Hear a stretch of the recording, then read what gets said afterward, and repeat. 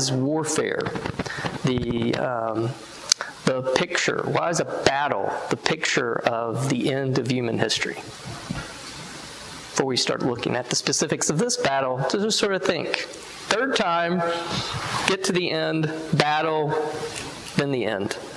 Why do you think human history draws to a close with this warfare? Yeah, Ronnie. Well, battles are begun because there's opposing views, and these are diametrically opposed. We have good and evil, and it's going to come to a head, and that's how it's going to end. Okay, so when we think battle, we think opposing views, and as Ronnie says, these views are diametrically opposed. There can be no compromise between these two forces, so it is inevitable that they come to this end. It started with a battle. This church was based on. Go back to Genesis. Yeah, to think about, it starts, I wrote that exact, it's been war the whole time. Why should it end any differently? To think about that this is the final battle in this war that's been going on since the book of Genesis. And, we mentioned last week that, to sort of think the emphasis put on Satan, that ancient serpent in this book, is on Satan's deception. And again, to sort of think back to the garden, that act of deception, and that is what unleashed death into the world. And now in this final act, this final battle, we again have this act of deception that's going to bring, ultimately, through this battle, the end of death. Good. And the tree of life, right? He made them, set them out of the garden so that they wouldn't be there in the tree of life until this is all resolved and the book of life kind of appears. Yeah, and we're going to have, the tree's going to make an appearance in the next chapter. Again, this kind of source of life that humanity's been cut off from. And yeah, the way it's we had to stave off that tree, put a fence around it while death was in the world, while deception was in the world. And now, once deception is destroyed through this battle, once death is removed as a result of this battle, then life, access to that eternal life can result. Rob, and then I'll come back to you, Mark. There's a narrative thing going on here where, we see these stories all the time where you have kind of a lull before the storm at the end. Things are looking kind of good, and then they go to crap right for the climax. And God loves story. This is like the ultimate story. This is literally the final battle. There will never be another battle. Yeah, this is the last one, and to think, the scale of this one that we're being depicted. It's literally, it's universal in its scope. It's also interesting that God is showing us something about ourselves here that we can't. 1,000 years of peace would just think that things were covered and we're all set and we weren't going to be deceived again. And no, that's not how it works. Yeah, to think how easy deception. You just fall right into it when you look at it. Yeah, it doesn't seem like a difficult task for this ancient serpent to deceive. He seems pretty skilled at it. Mark.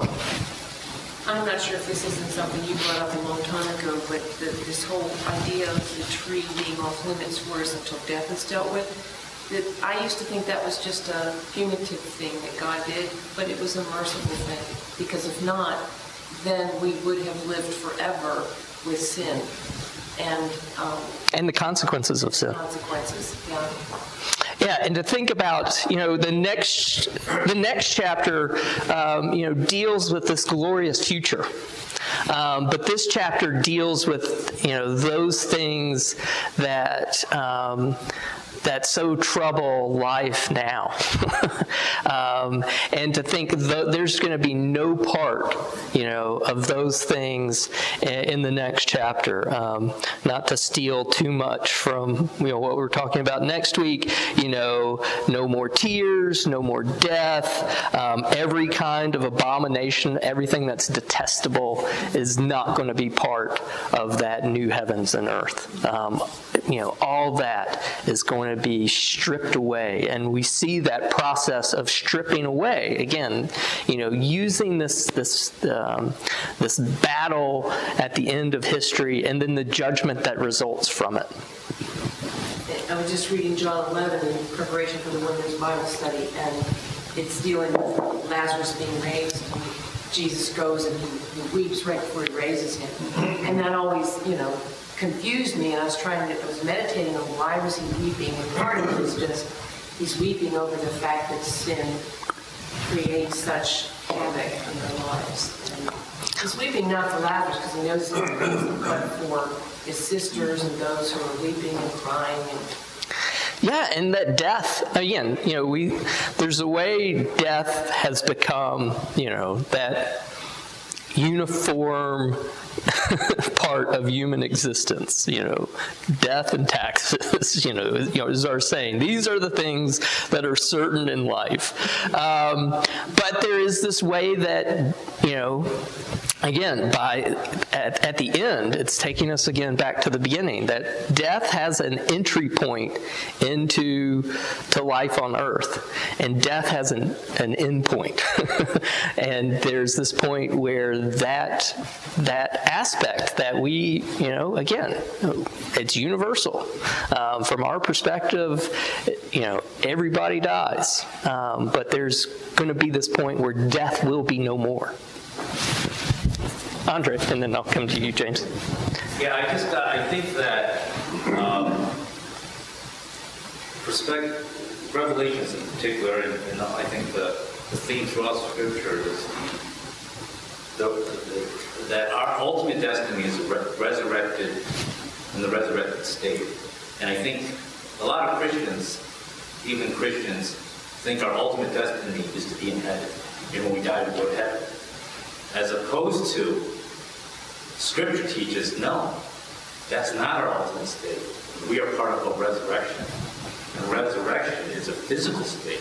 However you want to talk about spiritual physical state. But this is our ultimate hope, it's the resurrection, not to go to heaven.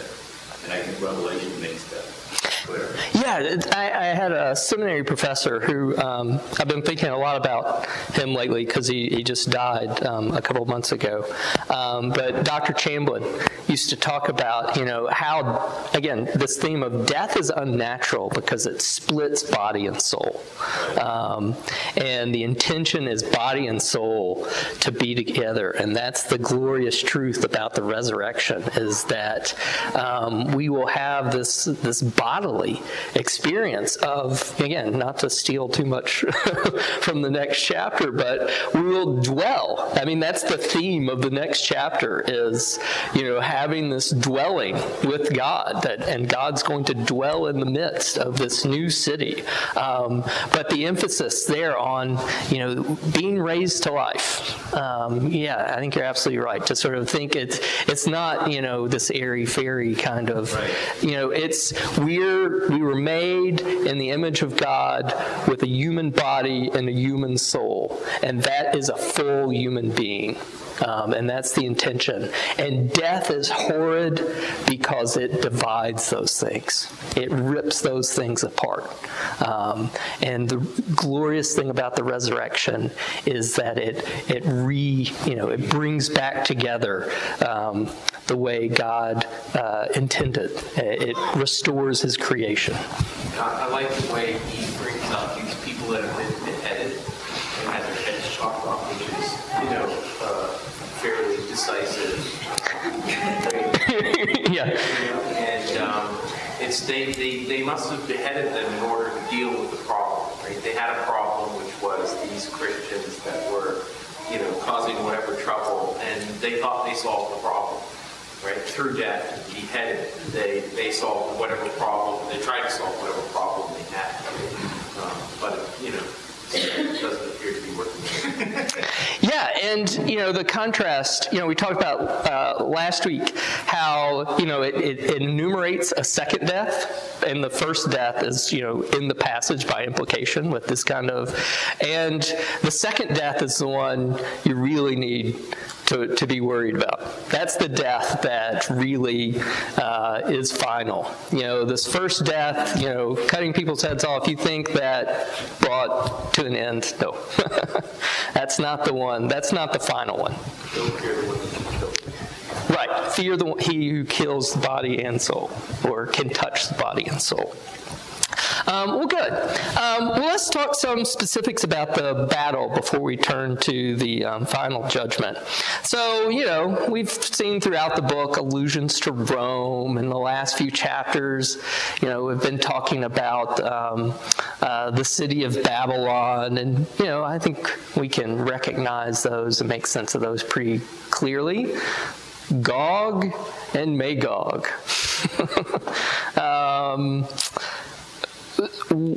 Yeah, why Gog and Magog? How do we make sense of these forces? And we can start, and I referred to this last week. So it's chapters 38 and 39 of the book of Ezekiel present Gog and Magog as well, and describe, again, pretty much the scene we see here, the forces, them gathering the forces of the earth to camp around Jerusalem and destroy it. So why? Ezekiel, Steve, what is God? Well, let's turn to Ezekiel 38 and 39. So verse 2, we're introduced to these things. Son of man, set your face toward Gog, the land of Magog, the chief prince of Meshech and Tubal, and prophesy against him. So there you go. That makes things, crystal clear. There's a lot of, because these are not specified people. There's a Magog that shows up in the lineage of Noah. One of Japheth's sons is named Magog. And then he sort of, not disappears, but, we don't hear much about him. But, so the picture we're given in Ezekiel 38 is there's this land of Magog, and it's north. So, people have come up with all kinds of, because it's not a particular reference, again, to sort of think, Babylon is very particular and sort of has its set of symbols that accompany it. And Rome was the experience of these first century Christians. And so, you can make all kinds of allusions in the original audience, clearly pick up on those. Magog, it's fuzzier. It doesn't have, and again, people, you flip to a lexicon, it might say these are the Scythians, who dwelled in southern Russia. That's who these people are. Scripture does not ever make it distinct. We know they are people. They are people Ezekiel is supposed to address. We know they're coming from the north, but more particular than that, we do not get. Is there a massive group of bad guys? Yeah. They're like my political science professor who, he'd have these kinds of quips in the middle of class. And one time he quipped about ninja. What do we know about the ninja? All that we know is that they go around dressed in black trying to kill people. They're evil and they must be destroyed. That's all we know about the ninja.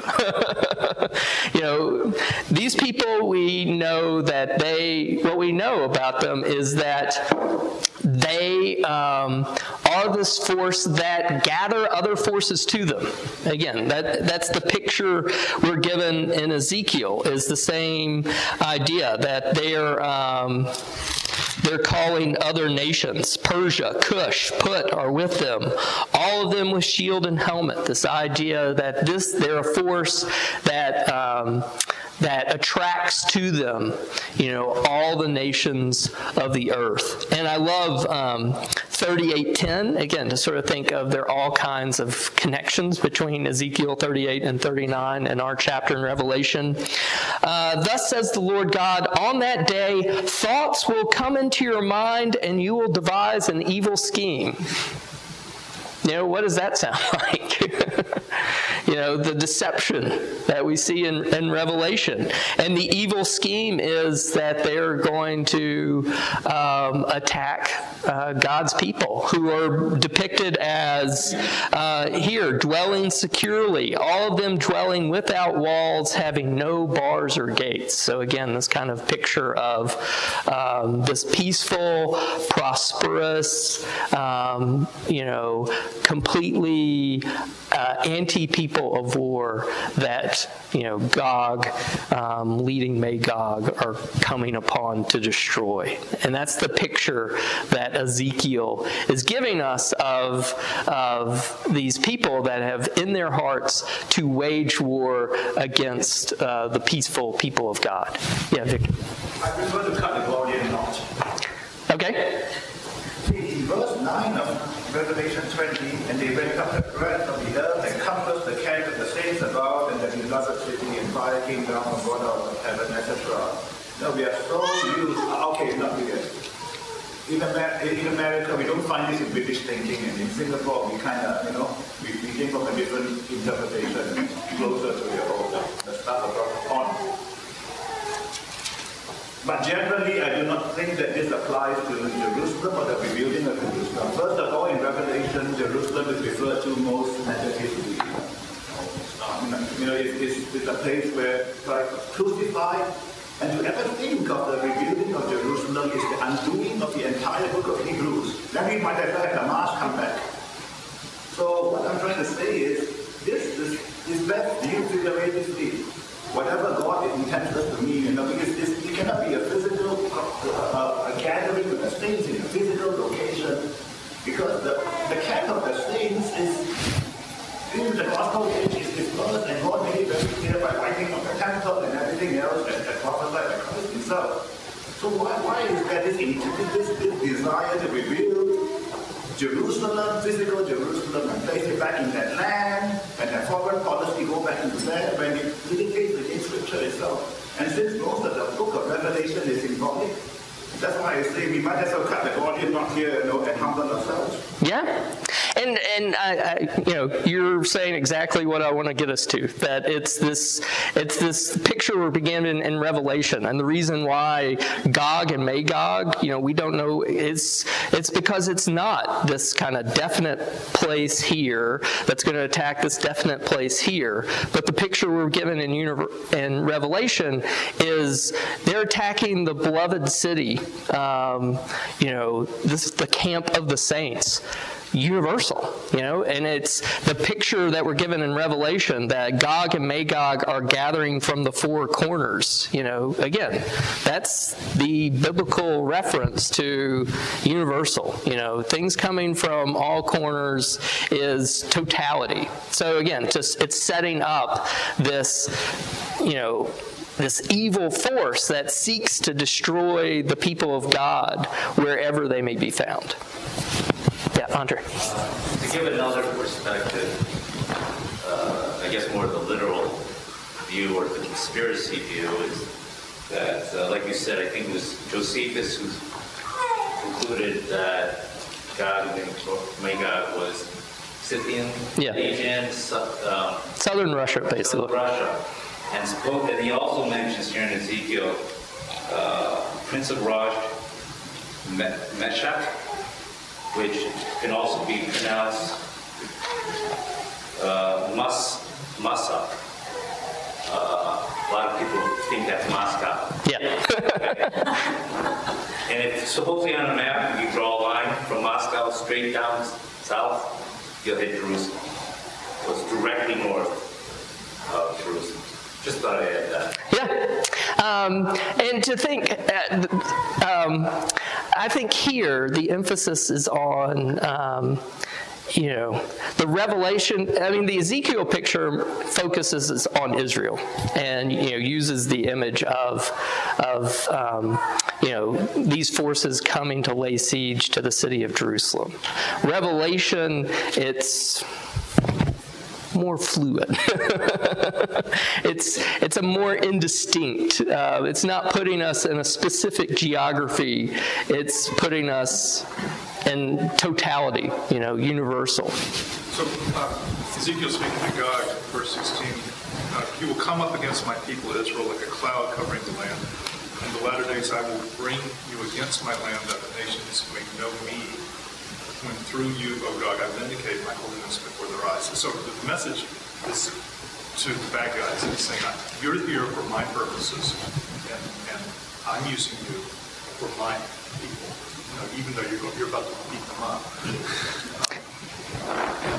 It sort of reminds me of the fact that Yeah, and to think, and I would say we're getting that same message here. To think of, again, if we treat the battles in Revelation and the battle, with the definite article there, the battle, we have that construction a couple times. We have it in chapter 19, and the focus on chapter 19 is, if you remember, is Jesus, this figure on a white horse who's coming to trample out, the fury of God's wrath, and then, and a calling to the birds of the earth to gather to feast on the flesh of man. Look at chapter 39 of Ezekiel, verse 17. As for you, son of man, thus says the Lord God, speak to the birds of every sort, to all the beasts of the field. Assemble and come, gather from all around to the sacrificial feast that I'm preparing for you, a great sacrificial feast on the mountains of Israel. You shall eat flesh and drink blood. So again, to think you're having, chapter 19, is referencing, again, the same battle of Gog and Magog and the same kind of calling to the birds of the air. And to think why repeat the battle in 2 chapters is to present this picture that you're talking about, Rob. The idea that in chapter 19, the emphasis is on, Christ bringing God's judging wrath on these assembled nations. And the emphasis on chapter 20 is the assembled nations gathering to destroy the camp of the saints and the people of God. And, again, this is the picture we've been given in Revelation where they think they're going to destroy the Lamb and his followers, but that's the act of their destruction. They're following the intentions of their heart, which God is directing to bring their judgment upon them. So again, to see it not as 2 different battles with different purposes, but Christ has his purpose of bringing the fury of God's wrath in chapter 19. These people have their purpose of destroying the people of God, and God's using that to bring about his wrath and judgment. It feels like this chapter, a lot of it is about Satan in terms of what happens. The deception, especially. And what is his ultimate destiny? As much as it is about the awesome God. Yeah, that he's the controlling force behind them. And, we're seeing him taken to his ultimate destiny. And his followers, follow him in that same ultimate destiny. And the picture we're given here of Satan is, he's being bound and released. He's being chained and unchained based on God's intentions. It's easy for us to kind of fall into a dualism, where it's, you would expect, Jesus and Satan to meet on the field of battle, Jesus to defeat it, or whatever, But it's not really like that. He's being chained and imprisoned and released, you know what I mean? Released when God wants him to release. Right. It's not a duality. Yeah, he's not he has, again, to sort of think of these forces are not doing something out of character for them. He's not doing something out of character for him. He is by nature the deceiver, yet he's not an independent, entity. Mike. In Ezekiel 38 it says, "O God, chief prince of Meshach and Tubal," and I knew I'd seen this Tubal before, but Tubal-Cain. Genesis chapter 4, and this is the line of Cain, and I guess Tubal is like a great grandson. Tubal-Cain is a great or great grandson of Cain, but this is all like pointing right back to Satan's deception of himself, that he was going to rise up above God Almighty. And, Cain killed his brother, had these children, and yet God had put his hedge of protection around Cain.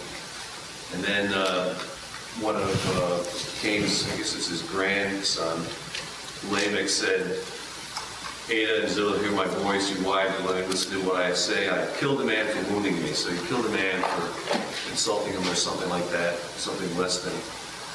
"And a young man for strike me. If Cain's revenge is sevenfold, then Lamech's is 77-fold." So here Lamech is putting himself up above the protection that God gave to Cain. And it's really pointing back to just the whole thing from the very beginning, this rebellion against God, and that the key players are going to be there. The chief prince of God and Magog are going to be at this final battle and get wiped out. So. Yeah, again, to think of the totality of this, that these forces have been aligned and aligning this way throughout history. And the thing about Cain's offspring there, that they're, in a sense, they're bragging about evil, and when we get to Genesis chapters 5 and 6, every thought of their heart was evil all the time, that kind of dramatic escalation. And we see that, result of deception coming forth here, this evil intent of their hearts to wage war against God's saints. And, the result is the same in Ezekiel. Zechariah 12 through 14 has sort of a picture of a climactic battle at the end of the history. They all result in fire coming down from heaven and consuming them. That this judgment coming from above to destroy.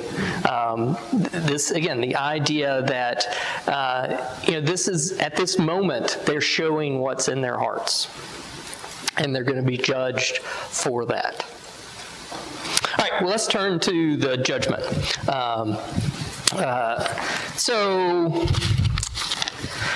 I guess a couple of things I was thinking about. We have this picture of these books. Books were opened, books that record the deeds according to what people had done. And then we have this other kind of singular book, the book of life. So what's the difference between these two books? Why should we care about this heavenly library? So everyone is judged by what favorites. Yeah, to be judged by the works one has done, that's not what you're looking for. That seems to be judged according to what you've done seems to end badly. Yeah. It's a foregone conclusion, yet it's still enacted.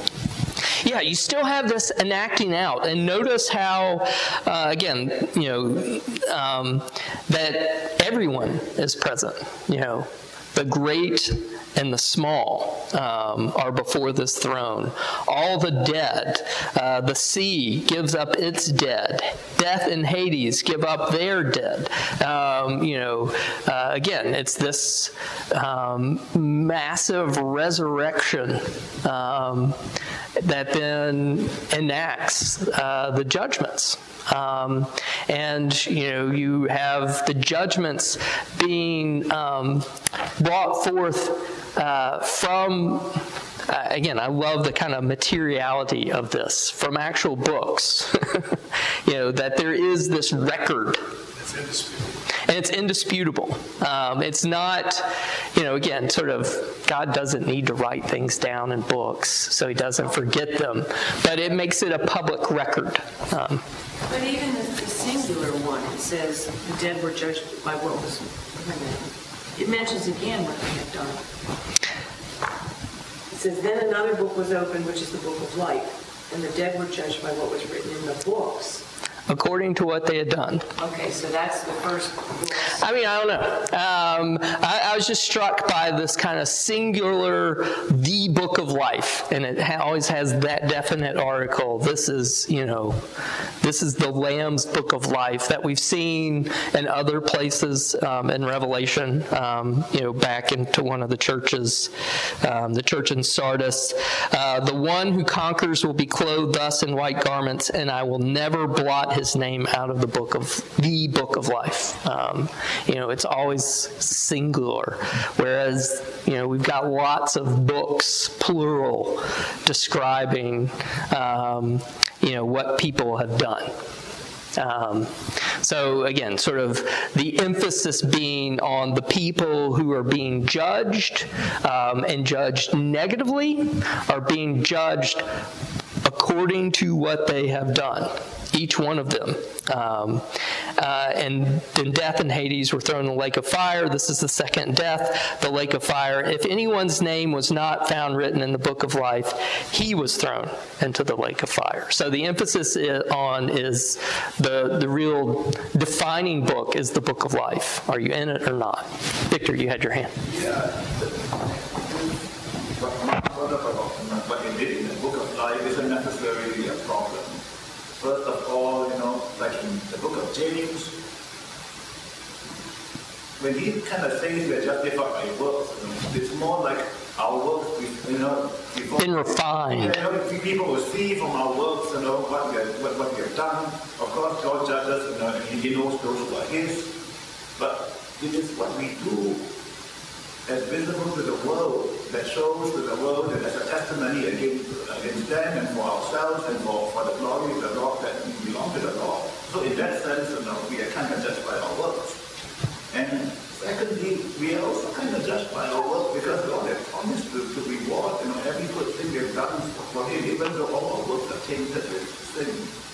So it's not necessarily, you're not in a bind actually. No, and I'm not wanting. I wanted to sort of get to that moment of our works are important in that sense, but they don't define.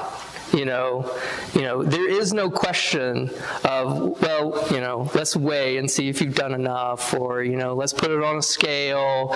The defining book is your name written in the book of life? Is your name been presented there? Have your works been clothed, been washed in the blood of the Lamb? And that, that's the defining book in that sense. Yeah, Mary.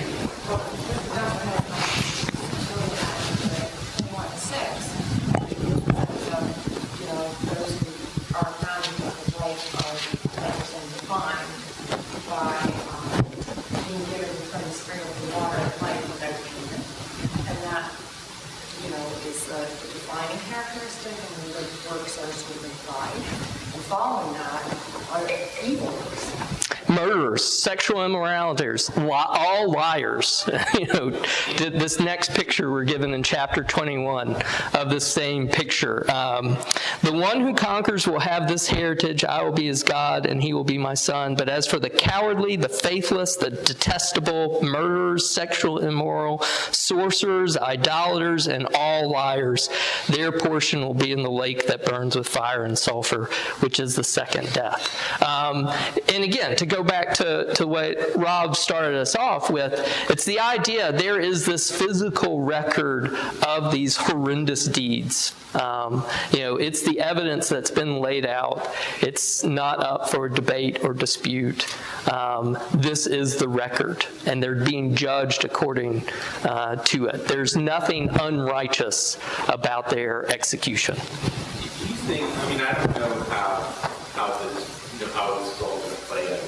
And do you think that what is being shown here is everybody's deeds are being replayed, right?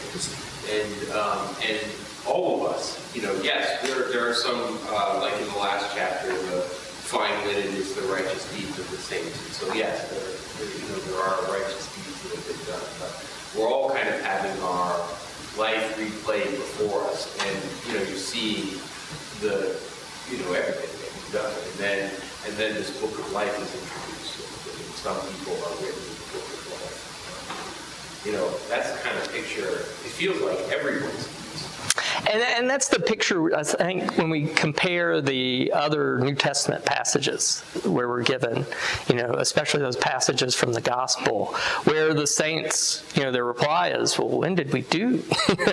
I have no memory of feeding you or doing this whenever you did this to the least of my brother. We have that picture of this judgment, and, the saints being sort of surprised by things that are being credited to their behalf. So I think even though the emphasis, I just want to say this passage is emphasizing the judgment according to works, tends to be. The moment when all also no longer be in sin. At this spot, here, right around here. Ding! And up until then, I'm still, I still live in this body.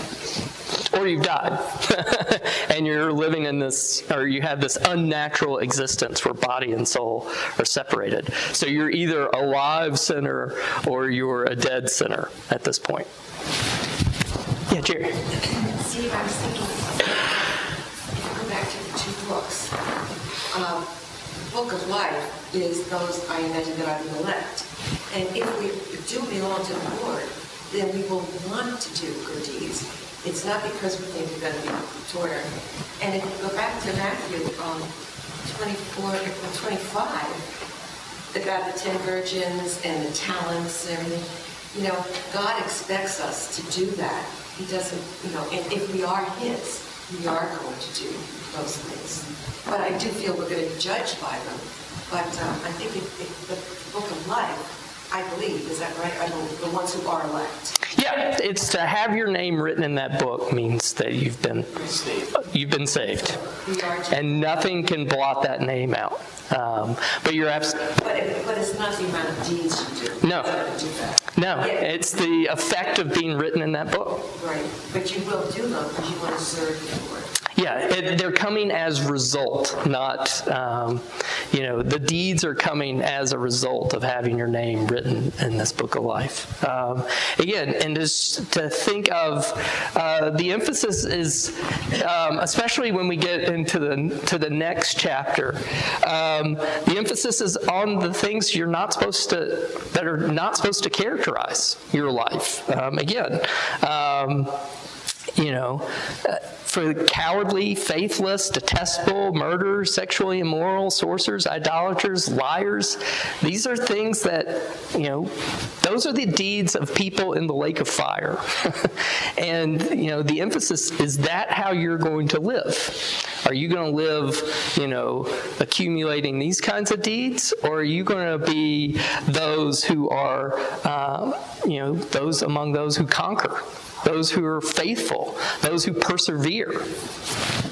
Yeah, but who's to say that they never lied? You can say, even becoming, after you become a Christian, whose faith never wavered, who's not immoral. It's a matter of degree, right? We do it less than they do. Yeah, I don't think it's a matter of degree. It is a matter of degree. Hopefully we do it less than they do. And again, which is why to be judged according to your deeds is bad. To have your name written in the book of life, that's the defining... My point being is that we need to be careful. We could be proud that once we become Christian, we think now... we're somehow... I've arrived. I bet, there's going to be Hindus and Buddhists that are more, from the works perspective, more righteous than I am. One related point, when we're talking about works, we must also look at what Jesus said about it. He said the inclination of our hearts, when we think or when we are angry, so it's really in the mind and the heart that the record is. The deeds are not just external. So many of us may appear to be not having done all that, but he knows the inside and our inclinations. So what's recorded there as far as deeds are concerned are much more than just the number of murders we've committed or something which is quite evident in many cases. That's a symptom more than the real nature of the heart. Yeah, Rob. Every idle word becomes judgment. So it's like the whole history of human beings is going to be replayed over and over and over again from every possible perspective. Every individual's life is going to... And so I pictured all this happening in a moment, a timeless moment. But I also noticed that there's passive language here all through this little passage, where the books were open and such was cast into the lake of fire. It's interesting that he's not being particular about who's doing the opening and the casting. Yeah, that it's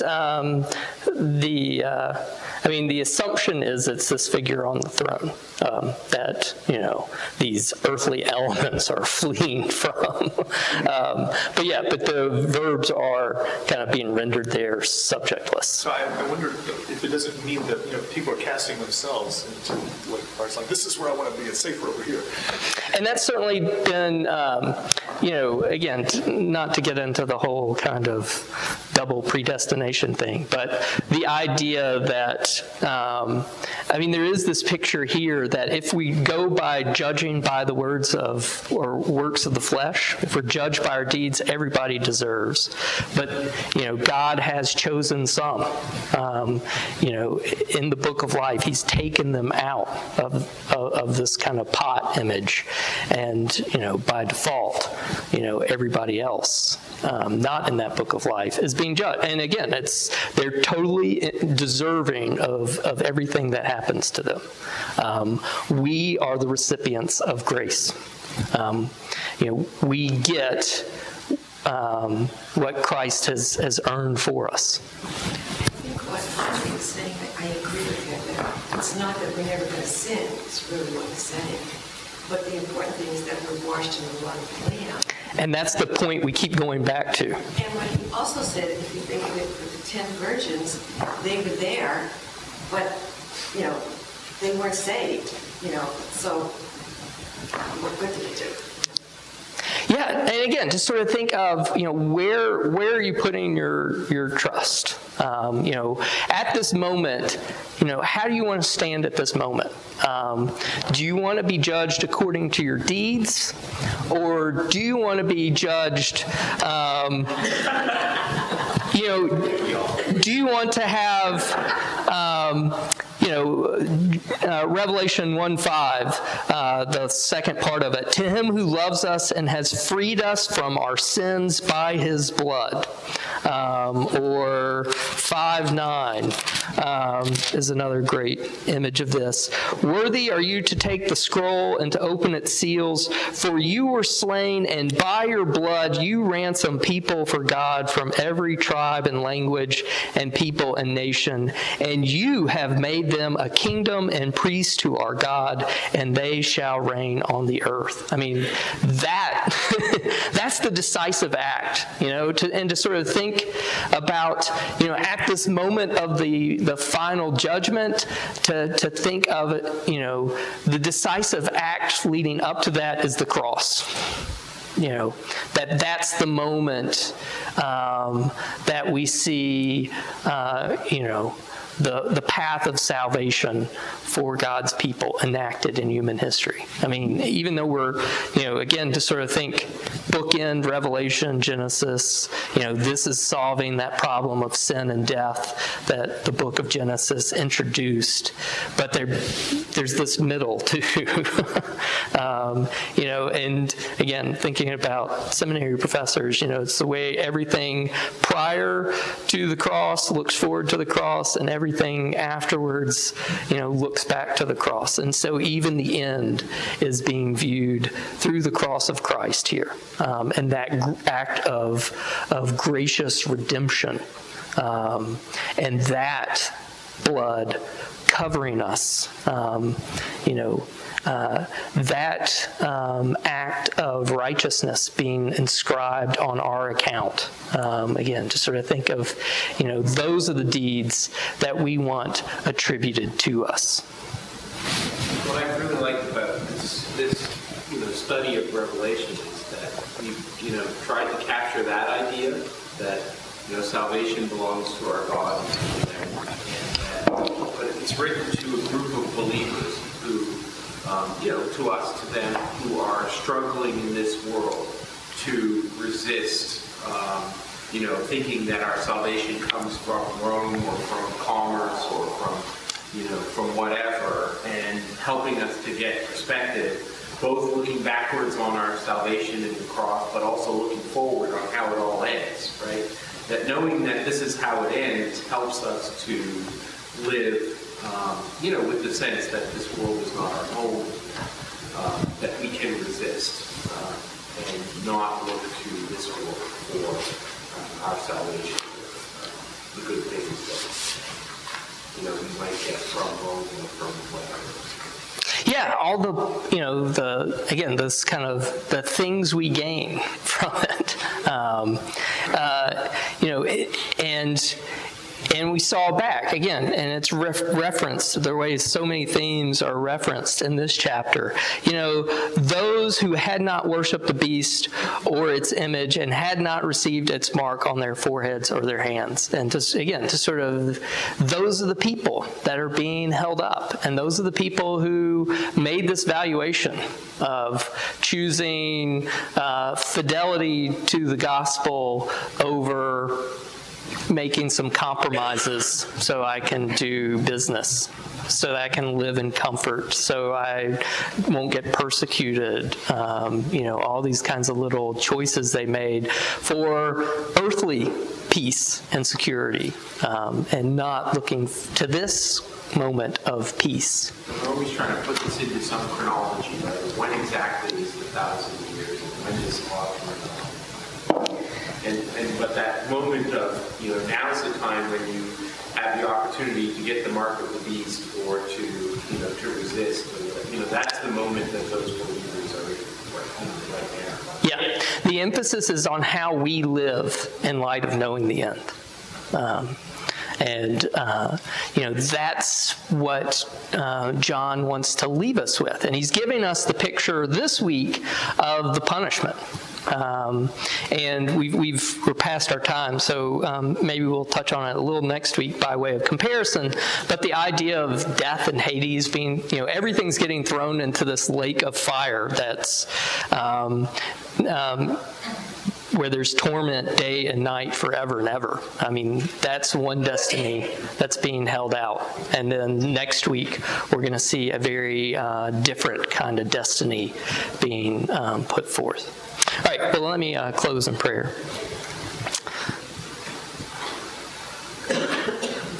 Almighty God, we do confess we are sinners. That we are sinners in need of Jesus Christ. And we confess that if we were to be judged according to our thoughts and deeds, that we would be found deserving of the lake of fire.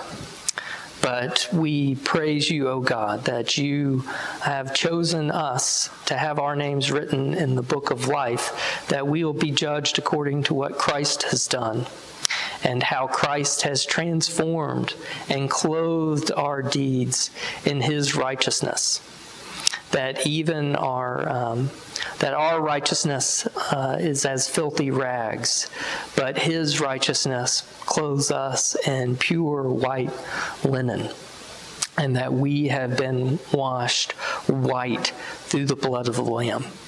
Help us to celebrate his sacrifice for us, his redemption of us, and help us to then live as those who have been redeemed, that we would, through our acts, through our deeds, bear witness to what he's done, to not try to pretty ourselves up, but to point others to the grace and redemption that's to be found in Christ alone.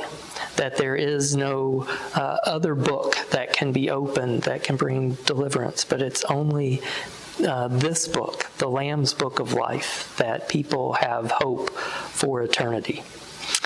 Give us those kinds of hearts that we would be faithful and true in our continued service to the Lamb. And we pray in Christ's name through the power of your Holy Spirit. Amen.